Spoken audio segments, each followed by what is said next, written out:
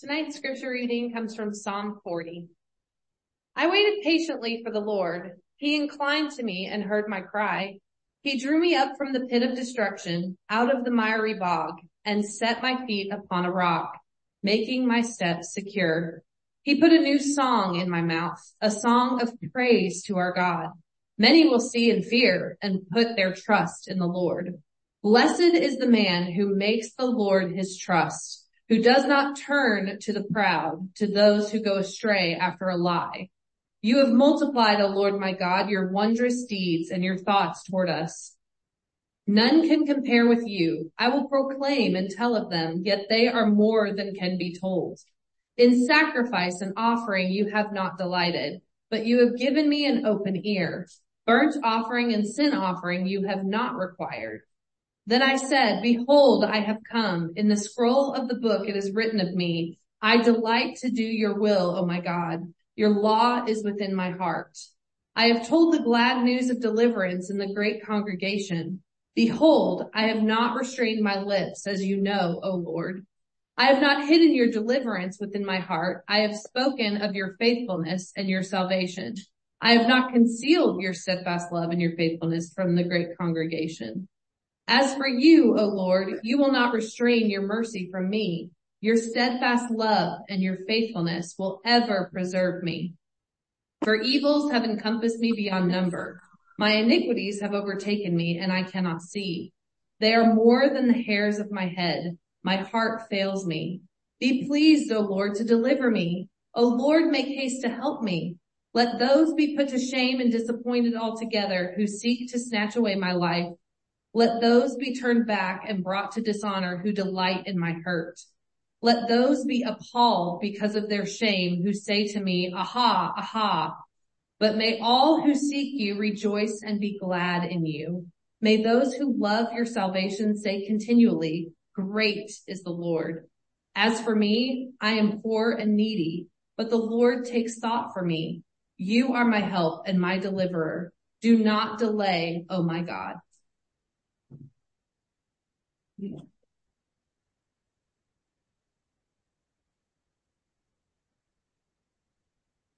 All right, let's go to the Lord in prayer. Father God, as we open up your word and as we look to it, God, we ask your blessing on the preaching of your word, God, all the time. But particularly we ask your blessing over the next month as we will have several guest preachers, as we will have several men in our church who are preaching for the first time. God, we ask that you would bless them in their endeavor as they take on that responsibility. God, as they step out in faith to share your word with your people. God, it is an incredible thing that you do as you have revealed your word to us. God, as we are given the calling and the privilege to expound upon your word, God, the way that you use your word and the preaching of your word to mold and shape our hearts, God, to convict us of sin, to open our eyes to the goodness and graciousness of Christ, God, to call us into greater faithfulness and greater service towards you. God, you use your word in an incredible way. And so we want to God, be worthy of that. We want to take that responsibility incredibly seriously. And God, we pray your blessing on it, that you would use it each one of these weeks as we go through the month of July, as we look to your Psalms, as we look to the song book that you have given us from the people of Israel, as you display your character and display our situation. God, you reveal so many different aspects and facets of our life and being in your Psalms. God, we look forward to going through them and hearing from our brothers. And God, we just ask that you would use it to grow your church. God, we ask a blessing on the churches of Blount County this Sunday. We ask your blessing on each gospel-believing congregation. We ask that as we enter this time of year when many churches are doing VBSs and having summer events, special times of outreach and different things like that, God, we pray that you would bless those endeavors. God, there would be opportunities to meet people from our communities, to welcome them into our churches, to familiarize them and just give them a sense of the God, the openness and the welcomeness of those congregations. God, that you would use it as an opportunity for the word of God to start being taught and preached in their lives, that they would hear the good news and be saved, that the saved would hear your word and be sanctified, God, and that we would be encouraged in the faith. We ask that for all our brother and sister congregations. We ask that for Baptist churches and Presbyterian churches and Methodist churches and charismatic churches. God, we ask any Bible-believing, gospel-teaching church. We have differences, Lord, but we believe that you can work even in places where we would not have full agreement with other people, that you are still, and even in those churches, calling people to your Son, Jesus Christ, calling them to repent of sin and believe on Christ alone. And so we acknowledge your greater mission in our community, God, and we ask that you would bless all those who are faithful to it. Father, we love you. We praise you. We ask these things in your Son's holy and precious name. Amen. All right, so we're going to jump into the Psalms. We're kind of starting, I guess, 1 week early because we kind of had this in-between week. And so I decided we would just go ahead and jump into the Psalms. Each of the weeks in July, we will have whoever is preaching that week will be preaching out of the Psalms during that week. And so Psalms 40 was in my own personal reading of the scriptures, my kind of daily reading. There was a while back where I came across Psalm 40. I read it that day and it spoke to me specifically. And I just thought, man, I want to preach through that Psalm. And so that's one of the ones that I'm going to preach. I'm preaching it today. Something that I've told the guys that are preaching who have never preached before. And this is just maybe one piece of advice, but it's something particularly with the Psalms. As you probably all recognize, like when you read a psalm like the one we read today, every single one of those lines in that psalm, there's a point there. We could zoom in on every one of them and have a completely different sermon about a completely different topic. There's just a ton of content within a psalm. And so, but what I've suggested to these guys as they're getting ready to preach is try to find sort of a narrative thread by which you can preach that psalm, right? You don't have to hit every single concept that's in it because you can't. There's not enough time in a single sermon to do that. But try to find, for lack of a better word, try to find a story, right? Try to find a theme that you can follow as you go through each of these psalms. And that's kind of what I'm going to do tonight with this idea of testifying, okay? What I want to talk about tonight is the title of the sermon is Somebody Testify. And so I don't know your background in terms of churches or whatever, but if you've come from a more charismatic background or something like that, a lot of Baptist circles, there is this idea in those churches of having these testifying times, right? So sometimes even as the worship is going and maybe in the middle of the service or maybe in the middle of a song or maybe at the end of the service, somebody will say, hey, does anybody want to testify? And it is an opportunity for that person to get up and talk about what God is doing, talk about what God has shown them, just share a story or a way God has met needs or something like that, right? So here's the deal. I think that's something that we need more of, but not just in our services, right? I think it's something that I know I'm lacking in my own life, but something we need is people who are followers of Jesus Christ who are more typically and regularly and just as a function of their thankfulness and living their life are talking about what God has done for them, right? It's not something that we hide. It's not something that we only talk about when we're around Christian people who will understand, right? It's just something that I wish we were more, easy about, right? Yeah, like I just wish we did it more. I wish I did it more. Anytime I see somebody out doing that, like it always strikes me and I'm always convicted by it, and then I still find myself not doing it. So I've been in line here at Vienna before, and like I'll be standing behind somebody and they'll come to the register and the girl at the register will say, how's your day going? And then every once in a while you'll find somebody and they'll just start talking about their relationship with God, right? Oh man, God's really been blessing me today because of this. Or I've been going through a really hard time and God has met me in this way. Or God's been teaching me this today. And it feels weird. I'm going to be straight up. It feels weird. It feels out of place a little bit. And I go, yeah, man, I want to feel out of place when it comes to these things. I want people out there to see that this is a real relationship that Christians have with their God. And I want them to testify about that. So the theme that I'm tracing through this passage is a picture of that. Okay. So I'm going to talk about kind of at the beginning of it, is three aspects of testifying, like three different ways that we can kind of testify. And then I'm going to talk about four different groups that we testify to. Or maybe a better way to say it is when we testify, how does that testifying affect different groups in different ways? Okay.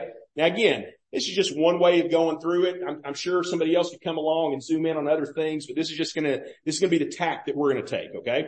So let's start with that first idea. Three different aspects of testifying. So what I would mean by that is this. What do we say?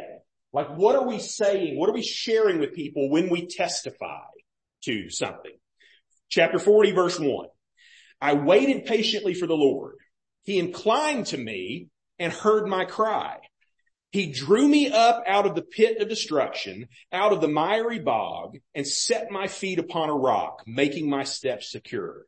He put a new song in my mouth, a song of praise to our God. Many will see and fear and put their trust in the Lord. Okay, so the way I want you to think of it already is he is testifying. So imagine this is a guy who gets up and he says, let me tell you what the Lord has done for me. Okay, let me tell you what the Lord has done for me. And then he starts talking and he says this, okay? He starts out by recounting the way God has saved him and changed his life.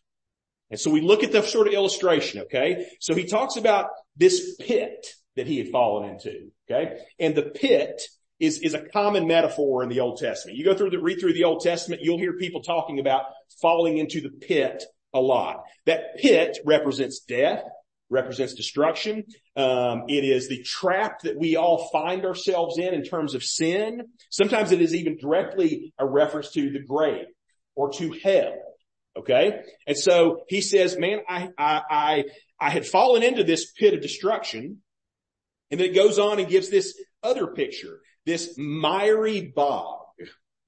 All right. A less common metaphor in the scriptures, but it adds an aspect to what we're thinking of. This pit is not just a hole that we can climb out of on our own. This pit that we are in is this miry bog. It is the idea of this inescapability of it. All right. This hopelessness of it. Probably many of you have read Pilgrim's Progress, and there's the slough or the swamp of despond, right? This place where the Christians along the path of heading to the heavenly city, they get stuck in this mire and they can't get themselves out. As a Gen Xer, and probably some of you millennials too, you probably remember one of the most scarring moments of your cinematic childhood.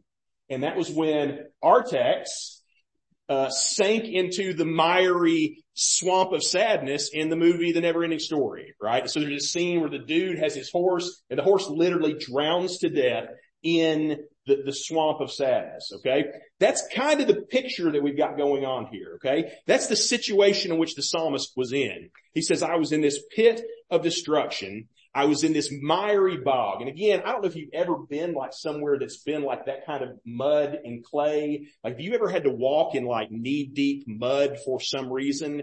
I've been as a kid on granddad's farm at different times having to do work in the barnyard in the middle of rainstorms and things like that. And like you're literally stepping in mud that goes up to your knees and you're trying to get your legs out and it's like a suction, right? You can't get out.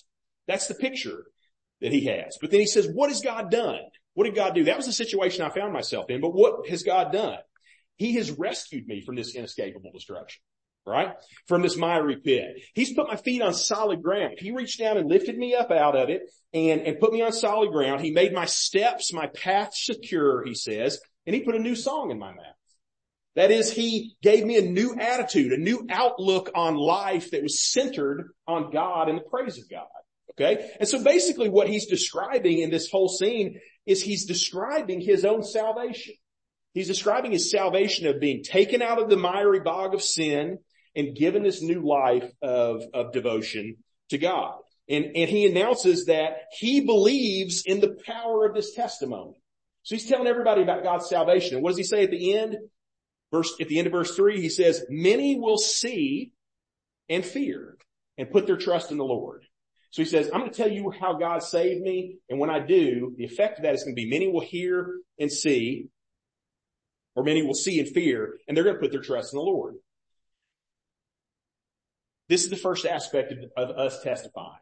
We tell people about the salvation that we have in Jesus Christ. We're just talking about evangelism here. We're talking about telling people your testimony as we testify, okay? And we believe that telling people our testimony, testifying about God's saving power, is going to have an effect. It's going to do something.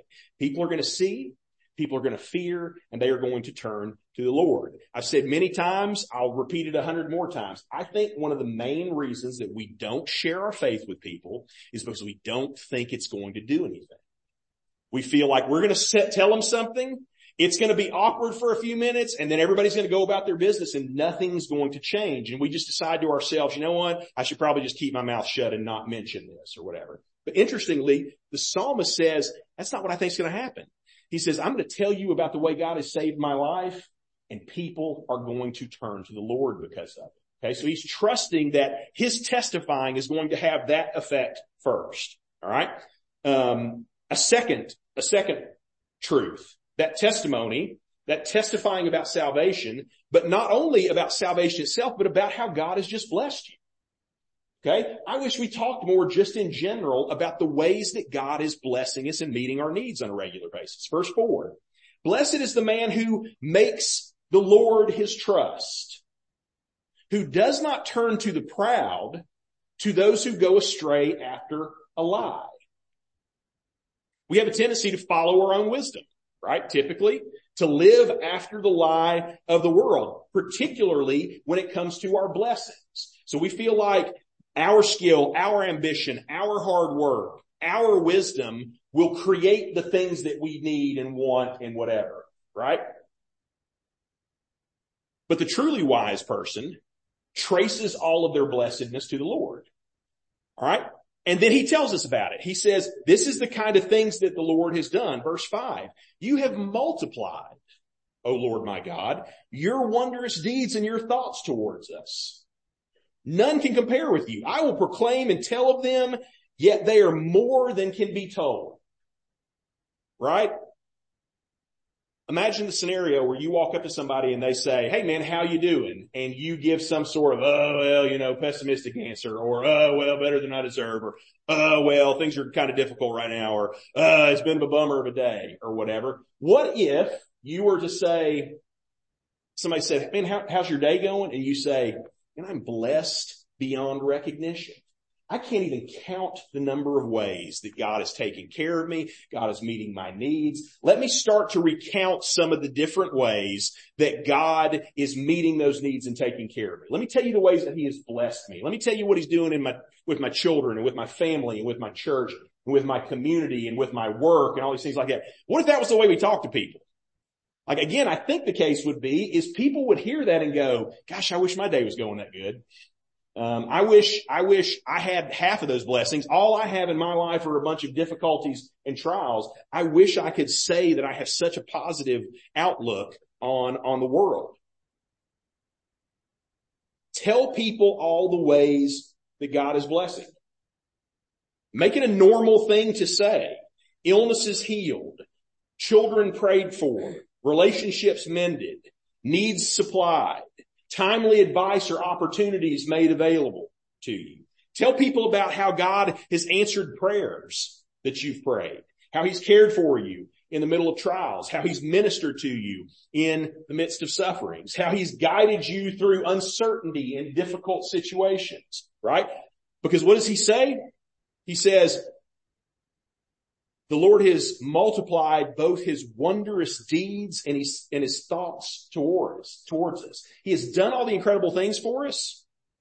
And then more than that, he's multiplied his thoughts towards us. Think about that. God is mindful of us. Okay. It does not feel like that all the time. It doesn't feel like God's mindful of us. Sometimes we just feel like we're out here on an island and we don't know where God is at. But the psalmist is sure that God is mindful of us and that he has multiplied that. He is turning his face towards you. He is paying attention to you. He is caring for you. He is intervening for you. We should tell people about that. We should testify not only to God's salvation, but to God's blessing. All right? Third, we should testify what God is teaching you right now.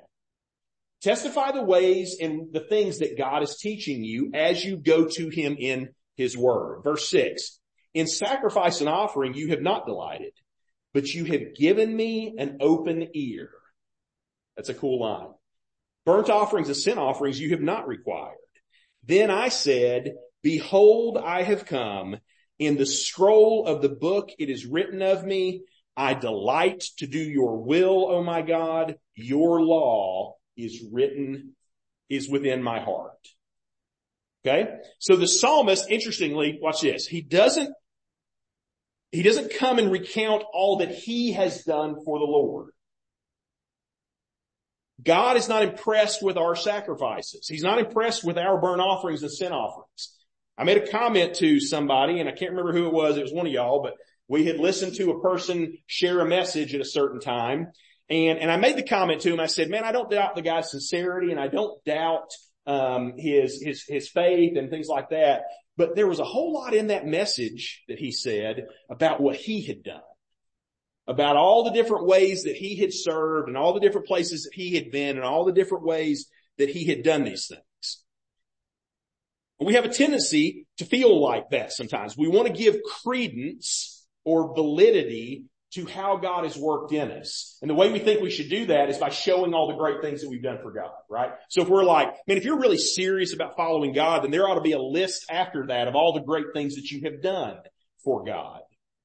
And we usually throw in some little caveat in the midst of telling people about those things like, now I don't say this to draw attention to me. I'm just saying this to glorify God. And here's the deal. You may be honest about that. Like I'm not impugning people's character. I'm not saying that they're lying to us. But the reality is this. When you sit there and tell us about how much you've done for God, it's hard not to think we're talking about what you've done for God. Okay?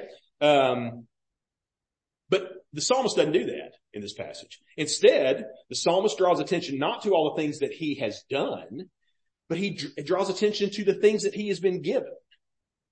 In the ways that God has what? That has given him an open ear. So that's a Hebrew like idiom expression, and it literally has the context of digging out your ears. Okay? It's almost like, now here's the deal. It's, at first you're like, oh, you're like earwax or something like that. Like you're cleaning out somebody's ears and getting so that they can hear. But it's even more than that. It's actually the idea that God dug out your ears and formed them, right? Almost like at creation, when he dug the holes to make your ears so that you could hear his word, so that you could learn the things that he had for you. And so the psalmist is not exalting in the things that he's done for God, but he's exalting in the fact that God has given the ability to receive the truth and teaching that God has for him, the mind to comprehend it, the heart to receive the word of God. He exalts what he's really, he wants to advertise to the world. What he wants to testify about is not what God has allowed him to do, but what God is teaching him and allowing him to know and learn and believe. So it reminds me of the passage in Jeremiah 9, where he says, let not the wise man boast in his wisdom, let not the mighty man boast in his might, let not the rich man boast in his riches, but let him who boasts boast in this, that he understands and knows me, that I am the Lord who practices steadfast love, justice, and righteousness in the earth. For in these things I delight, declares the Lord. Right? What does God want you to know? He wants you to know him. Right? He's way more concerned about the fact that you know him than about the things that you have maybe done for him. Yeah, not to say those things are bad. And certainly our faith should result in actions and changed life. But that's not what he focuses on. He says, I want to testify about what God is teaching. So I would say this to you as well. Are you doing that? Right? Are you learning in God's word regularly so that you can turn to people and say, hey, let me tell you what God's teaching me right now. If I walk up to you and say, let's have a conversation about something, you can say, well, cool, let me tell you about what God has been teaching me through his word, what he's been revealing to me through his word recently. Okay. So that's just 3 aspects of a testimony, of testifying. Tell people about how God saved you. Tell people about how God is blessing you. And tell people what God is teaching. All right. Now here's the deal. That telling, that testimony, that testifying has different effects on different groups of people. All right. So it depends on who hears it as to the effect it has. And we actually see specific references to at least 4 different groups or individuals in the rest of the passage down. And in each case, the testimony has a different effect and even a different purpose. So, for example, we start off there in verse 9. Okay. So who does he talk to? The first effect that the testimony has is on the church. Verse 9, I have told the glad news of deliverance in the great congregation. So he said this thing to who? Who's the first audience? It is the great congregation. Behold, I have a man at the door who wants to give us a package. You can go get it. Yeah, that's okay. You can say, they may not let you take it. They may be like, I'm not handing this to some random dude in this place. I have told the glad news of deliverance in the great congregation. Behold, I have not restrained my lips, as you know, O Lord. I have not hidden your deliverance within my heart. I have spoken of your faithfulness and your salvation. I have not concealed your steadfast love and your faithfulness from who? Again, the great congregation. Who's the great congregation? We are the great congregation, right? God's people are the great congregation. That's who he's testifying to. All right. So again, we might say, oh yeah, when you give your testimony or you testify about something, you're only telling this to lost people. This is about getting the lost saved or something like that, right? And the answer is that's wrong. In this passage, he is testifying of God's great salvation to God's gathered people, the great congregation. The church needs to hear about God's deliverance too. The church needs to hear about God's salvation, of his faithfulness, of his steadfast love.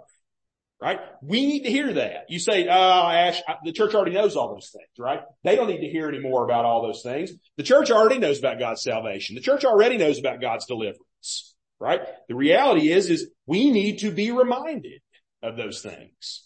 We need to be made aware of God, that God is working, and be encouraged by that so that we don't grow dull, so that we don't grow discouraged. It is easy, and I can tell you, man, I go through phases of this, right? Where you just sort of look around and you go, I don't know if God's doing anything. I don't know if he's doing anything.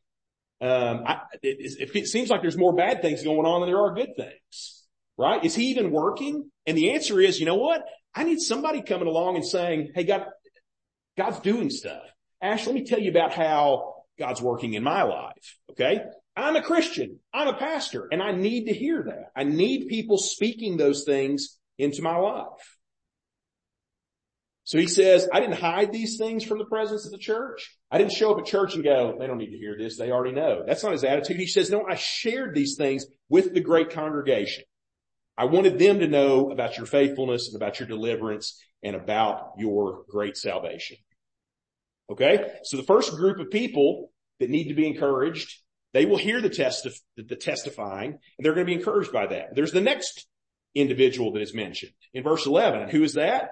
He starts off, as for you, O Lord. So the second person who hears the testifying is God. God's the next person who hears the testifying. As for you, O Lord, you will not restrain your mercy from me. Your steadfast love and your faithfulness will ever preserve me. For evils have encompassed me beyond number. My iniquities have overtaken me, and I cannot see. They are more than the hairs of my head. My heart fails me. Be pleased, O Lord, to deliver me. O Lord, make haste to help me. So it seems to be that the next person that he is testifying to, or at least it is hearing his testifying, is God himself. He tells God about how great God is and the awesome things that God has done and how sinful and helpless he himself is. So he's announcing, he's heralding, he's proclaiming God's greatness and man's weakness to God. And so as we testify, it's not just the church that is edified, but it's God that's exalted by this, right? That's basically what we're doing when we're singing praise and worship to God, right? We are singing and telling God about how awesome he is and what he has done. And the truth is that even if there were no people here, right? Cheeto and I were talking one day about, I think we were actually talking about this day. We were saying, hey, you know how many people are going to be here next week with VBS going on? And then Cheeto said, what would we do if we came in one night and nobody was here? What would we do? Would we just go home? And I said, no, we would still have service. You would play music and I'd sing and I'd get up here and preach. And I was like, for one reason, because we're recording it and I don't want there to be a gap in the thing, right? That would be the practical reason. But there's another reason. Because the most important member of our audience is here every single week. And that member of the audience is God. Because that's really who we are doing this for, right? We forget that sometimes. It's good that we are edified by being here. That's a good thing. That is not the main reason we are here, right? Churches get this messed up all the time. They go, this church service should be about lost people. We should not, nope, it shouldn't. And then they go, I see. Church should be about the congregation. And the answer is, that's wrong too. Our worship is for God. We are doing this whole thing for an audience of one. Now, at the same time though, others are blessed by that. And there's a function of how all of that comes together. And as we bless God's people, God is blessed in that. And so obviously we're not making that simplistic. But the truth is this. If nobody else was here, we would still testify to God about how awesome he is. We would exalt his character. We would bring praise to his name, and God would take pleasure in that. There's a simple quote that I repeat. Again, you've heard me say it before, by, the hymnist, the hymn writer, John Newton, who's the guy that wrote Amazing Grace, former slave trader, very interesting story. And he had a very simple thing where he basically sort of the summary of his understanding of the Christian faith. And he said, I am a sinner. I am a great sinner, and Christ is a great Savior. That was sort of the sum of his whole theology. I'm a great sinner and Christ is a great Savior. I feel like that's almost verses 11 through 13, how we could sum them up. God is a great Savior.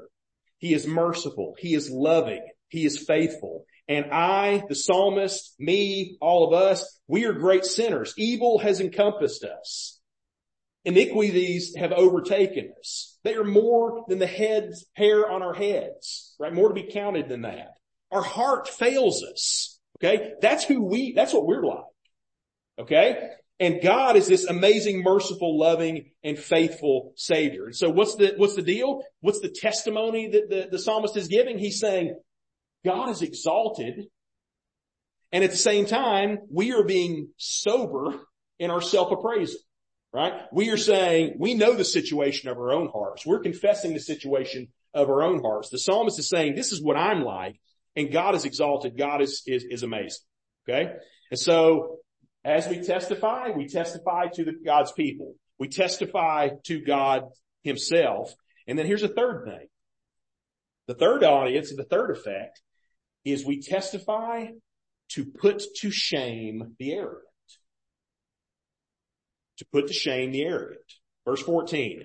Let those be put to shame and disappointed altogether who seek to snatch away my life. Let those be turned back and brought to dishonor who delight in my hurt.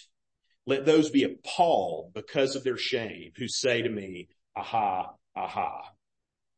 All right. Here's the deal. That's going to rub some people a little wrong at first. Okay. When you say the job of my testifying is to put the arrogant to shame. Because that's strong language in verses 14 and 15 when we read it, right? There's no way we can get around that. The psalmist asks that people would be put to shame, disappointed altogether, turned back, brought to dishonor, appalled, shamed. Okay? Strong language. But notice some nuance here. All right? It's not us that is shaming people.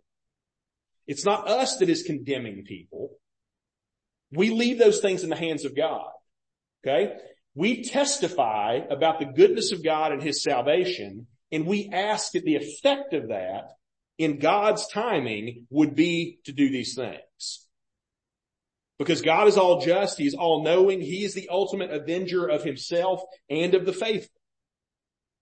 And so we are putting these things, we are not taking it upon ourselves to shame the arrogant. We're saying, God, as your place as righteous judge, you do that.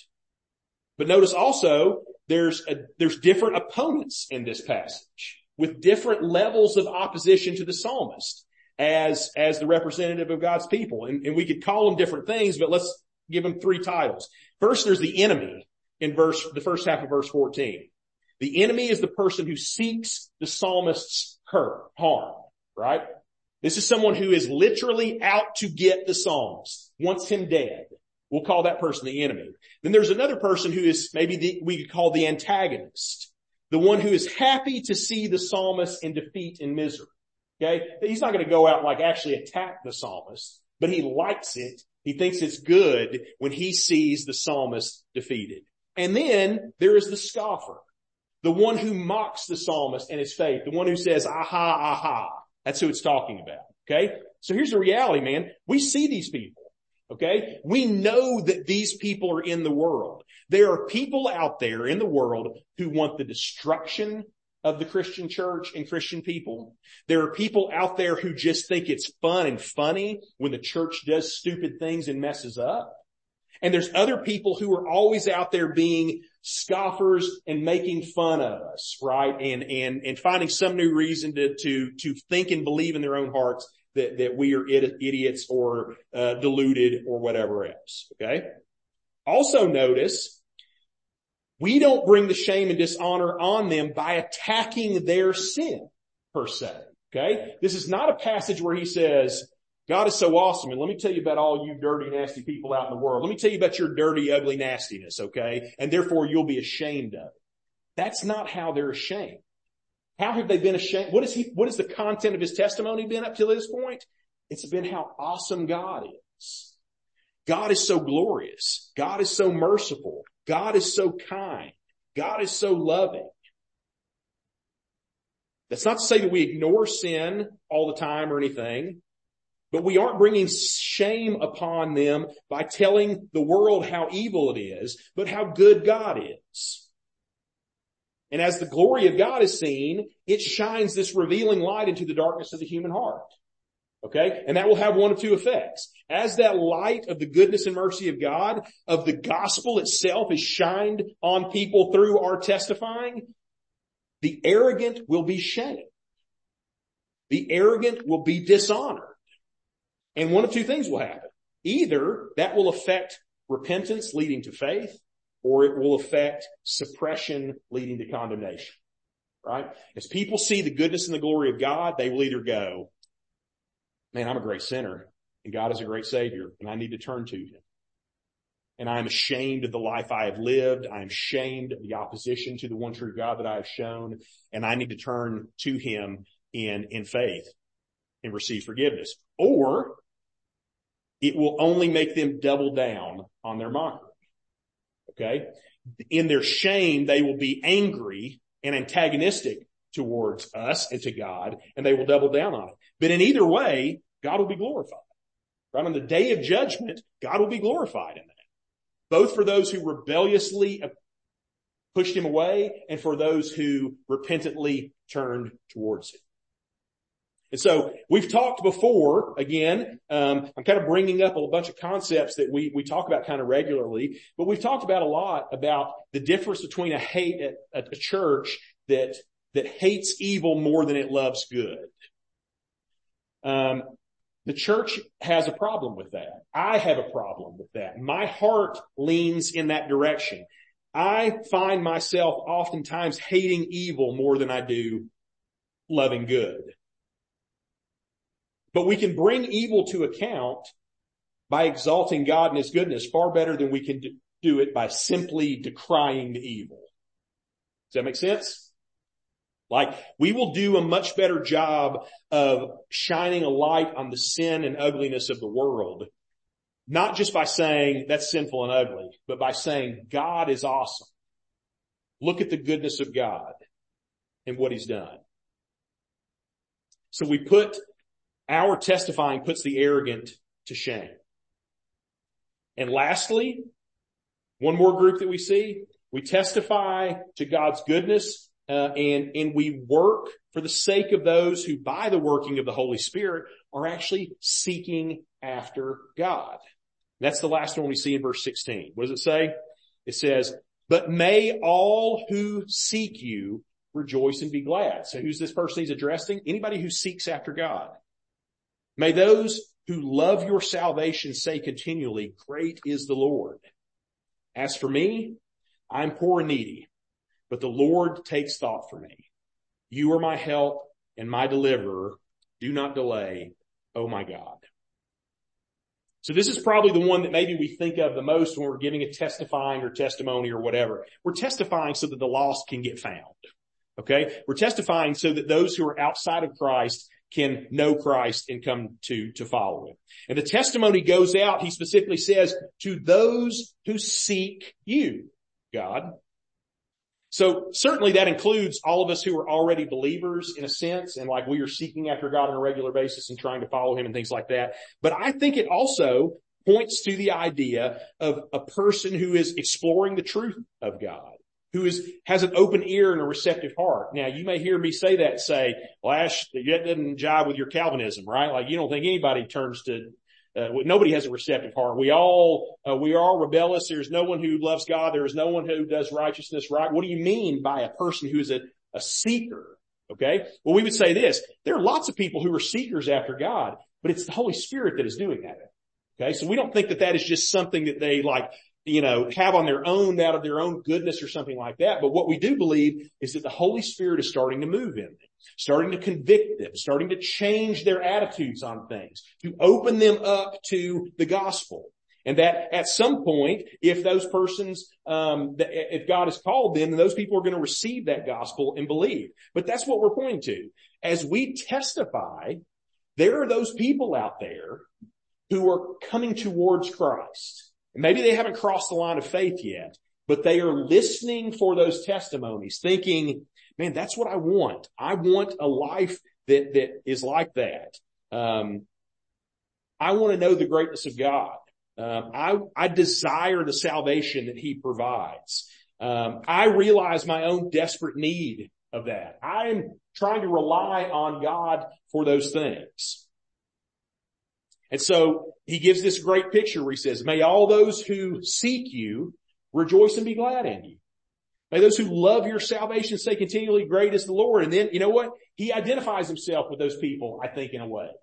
He doesn't just sort of say, yeah, all you lost, awful people out there that God can save. What does he do again? He says, as for me, man, I'm poor and needy, but the Lord takes thought for me. And that's the same kind of thing that we say to people. You would be surprised at how many people are out there who think they are too bad to be saved. And what does the psalmist do? As he testifies, he says, man, God, rejoice and be glad. Great is the Lord. You know what? I'm just like you are. I'm poor and needy also, but the Lord takes thought for me, right? The Lord cares about me even in my desperate situation. The Lord is my helper and he can be your helper. The Lord is my deliverer and he can be your deliverer. So what does he pray? Lord, do not delay. Come, Lord. Save this person, mend, correct, draw close and save these people. And so again, so that we have this interesting thing where we go, man, I don't think we're testifying enough. Okay. We are not sharing what God is doing in our lives like it's a real thing often enough. And we're not doing it in a way where all these different groups of people are edified or convicted or glorified or informed the way God has called us to. And so again, the question is for my own heart and for yours as well. I say, what's stopping us? Are we just scared of looking like weirdos? right? Are we scared of being that person standing in the Vienna line going, let me tell you about how God has blessed me today. I got up this morning and I opened up his word and he just started like throwing all these incredible things at me. And like there's people behind you in line going, and who is this guy? I don't care about these things. Is that what you're worried about? Are you worried that you'll be that weirdo? Maybe you are. And obviously there's all kinds of scenarios in which you might say the best case scenario right here. Now, I don't want to infringe on people's time, whatever. You have to do this just like all evangelism. You have to be cognizant of what's going on around you. But man, I think it would be awesome if we just actually treated our faith like it was something that was real and not just something that was personal. Right? Not just something that was in our heads and our own hearts, but something that we were willing to say, this is a real thing that's going on. God is actually doing. And the same way, if there was a guy standing out in the parking lot handing out $100 bills, I would come in here and go, guess what, guys? There's a guy outside handing out $100 bills. Is this not incredible? Go get one. Why wouldn't you just say that about all the things that God is doing for you? The real things that God is blessing you with and teaching you and showing you in the ways that he's saving you. So are we just scared to be weird? Or maybe it's because the truth is we just don't have that much to testify about because we're not in his word. We're not studying. He's not revealing things to us. We are so dull in our faith that we are not paying attention to all the ways that he's blessing. Like the story of our salvation is such a distant memory that it's just sort of like a generic kind of reality that we live in. Maybe it's because our communion with God in prayer, in his word, is kind of lackluster. And maybe we just don't feel like there's much to share. I can assure you that at one level, that is not the case. It's just that we've forgotten it, right? We've gotten dull in those things. And we need to be reminded of it by being in his word, being in prayer, being in communion, being in fellowship with his church, and being reminded all the time of the goodness and the graciousness and the awesomeness of who God is and what he's done for us. So what I'm going to do is we're just going to go to the Lord in prayer. I hope that you'll pray and that you'll think on how to make these things. And again, I'm doing the same thing about how to make these things just a little more real. Okay? How to talk about the way God is working and moving in our lives like it's an actual thing and not just like the thing that we talk about in our weird little club that meets on Sundays at 5 or whatever, right? Like it's actually a part of our lives every single second of every single day. So let's go to the Lord in prayer, ask that he would do these things for us, ask that he would encourage us in them and embolden us, give us wisdom, give us meekness, but that we would be people who would testify. Let's go to the Lord in prayer.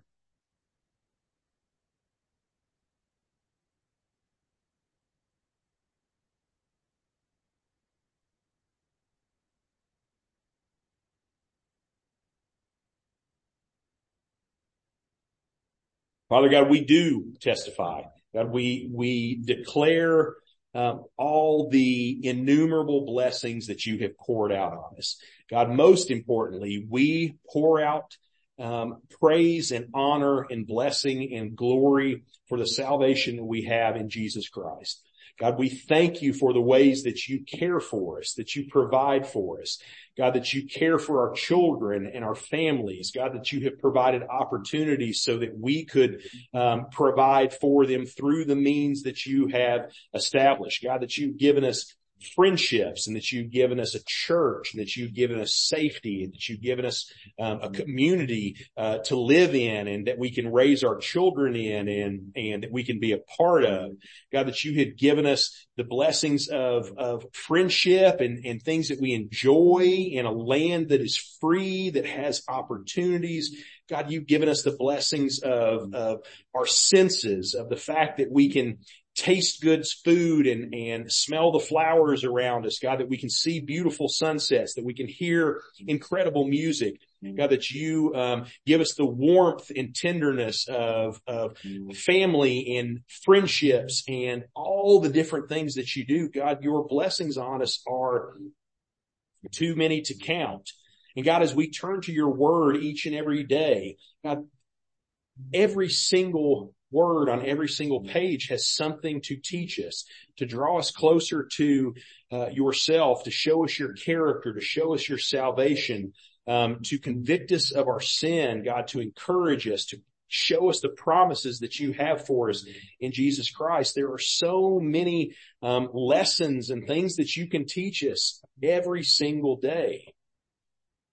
God, your word it never runs out. We could study it every single second for the rest of our lives, and we would still not exhaust all of the things that you have to show us in that. God, with such an incredible way that you have blessed us, God, we confess that we are far too often silent about these things. We have kept quiet in the great congregation. We have not said these things and spoken these truths to our communities and to our workplaces and to our families and to our friends and to our church. God, we store them up. We hide them under a basket. God, help us to testify like people standing on a hill, declaring it to the entire world. We thank you, Father. We ask that you would work in us in these ways.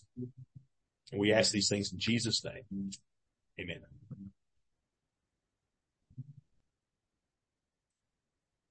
Please stand and sing the closing song.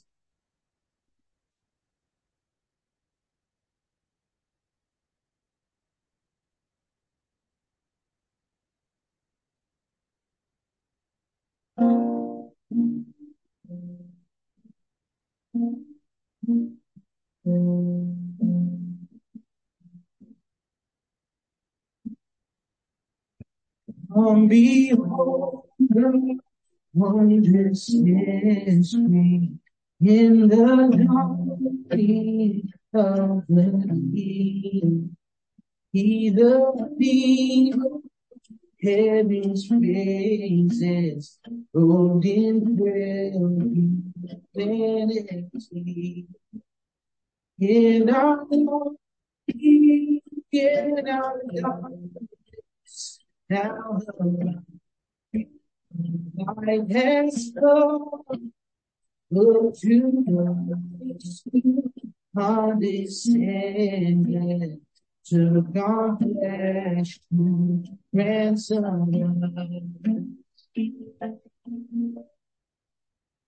Come behold the wondrous mystery, He the finished Son of Man. In his living, in his suffering, never trace nor stain of sin. See the truth, better come to save the hell-bound man. Christ the great, the fulfillment of the law and stand. Come behold, wondrous mystery, Christ the Lord upon the tree. In the snare and sinners, things the Lamb and victory. See the price of redemption. See the Father's plan unfold, bringing them sons to glory. Grace unmeasured,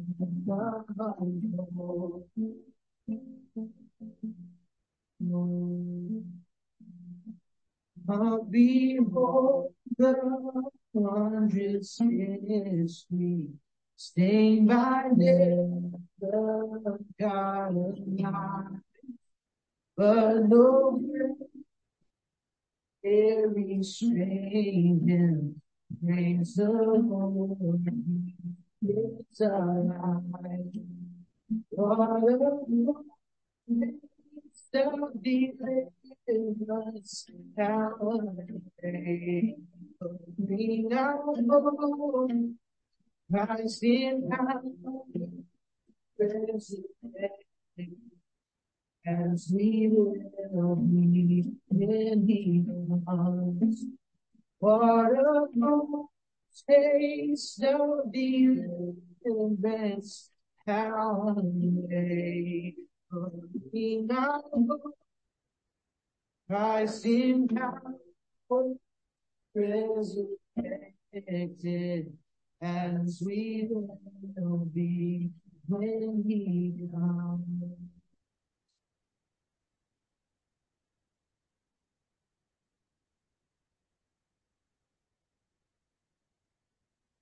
Amen. All right. So, it's good to see you. Glad you're here tonight. James, you're next week, right? Yeah. Okay. So James is going to preach for us next week. We are going to be in the Psalms again. And so, and the week after that, Tim is up, right? And then I'll preach again, I think. And then Kyle's going to preach for us later in the month. And then I think I'll finish up the month. Or we might, since we jumped into the Psalm series a little early, we might jump into our fall series a little early too, maybe in the last week of July. So we'll see how that plays out. If you wouldn't mind, since we kind of got a small crowd tonight, if we could kind of have all hands on deck to get everything straightened up, that would be awesome, and appreciated. But hope you have a great week. Again, VBS all this week. If you got kids who you'd like to be a part of that, we'd love to see them. 6:00 meal, 6:30 start time, 8:00 end time at Mother Church. Hear this benediction as you go. May the Lord bless you and keep you. Make his face shine upon you and be gracious to you. Turn his face towards you. Give you peace. See you next week.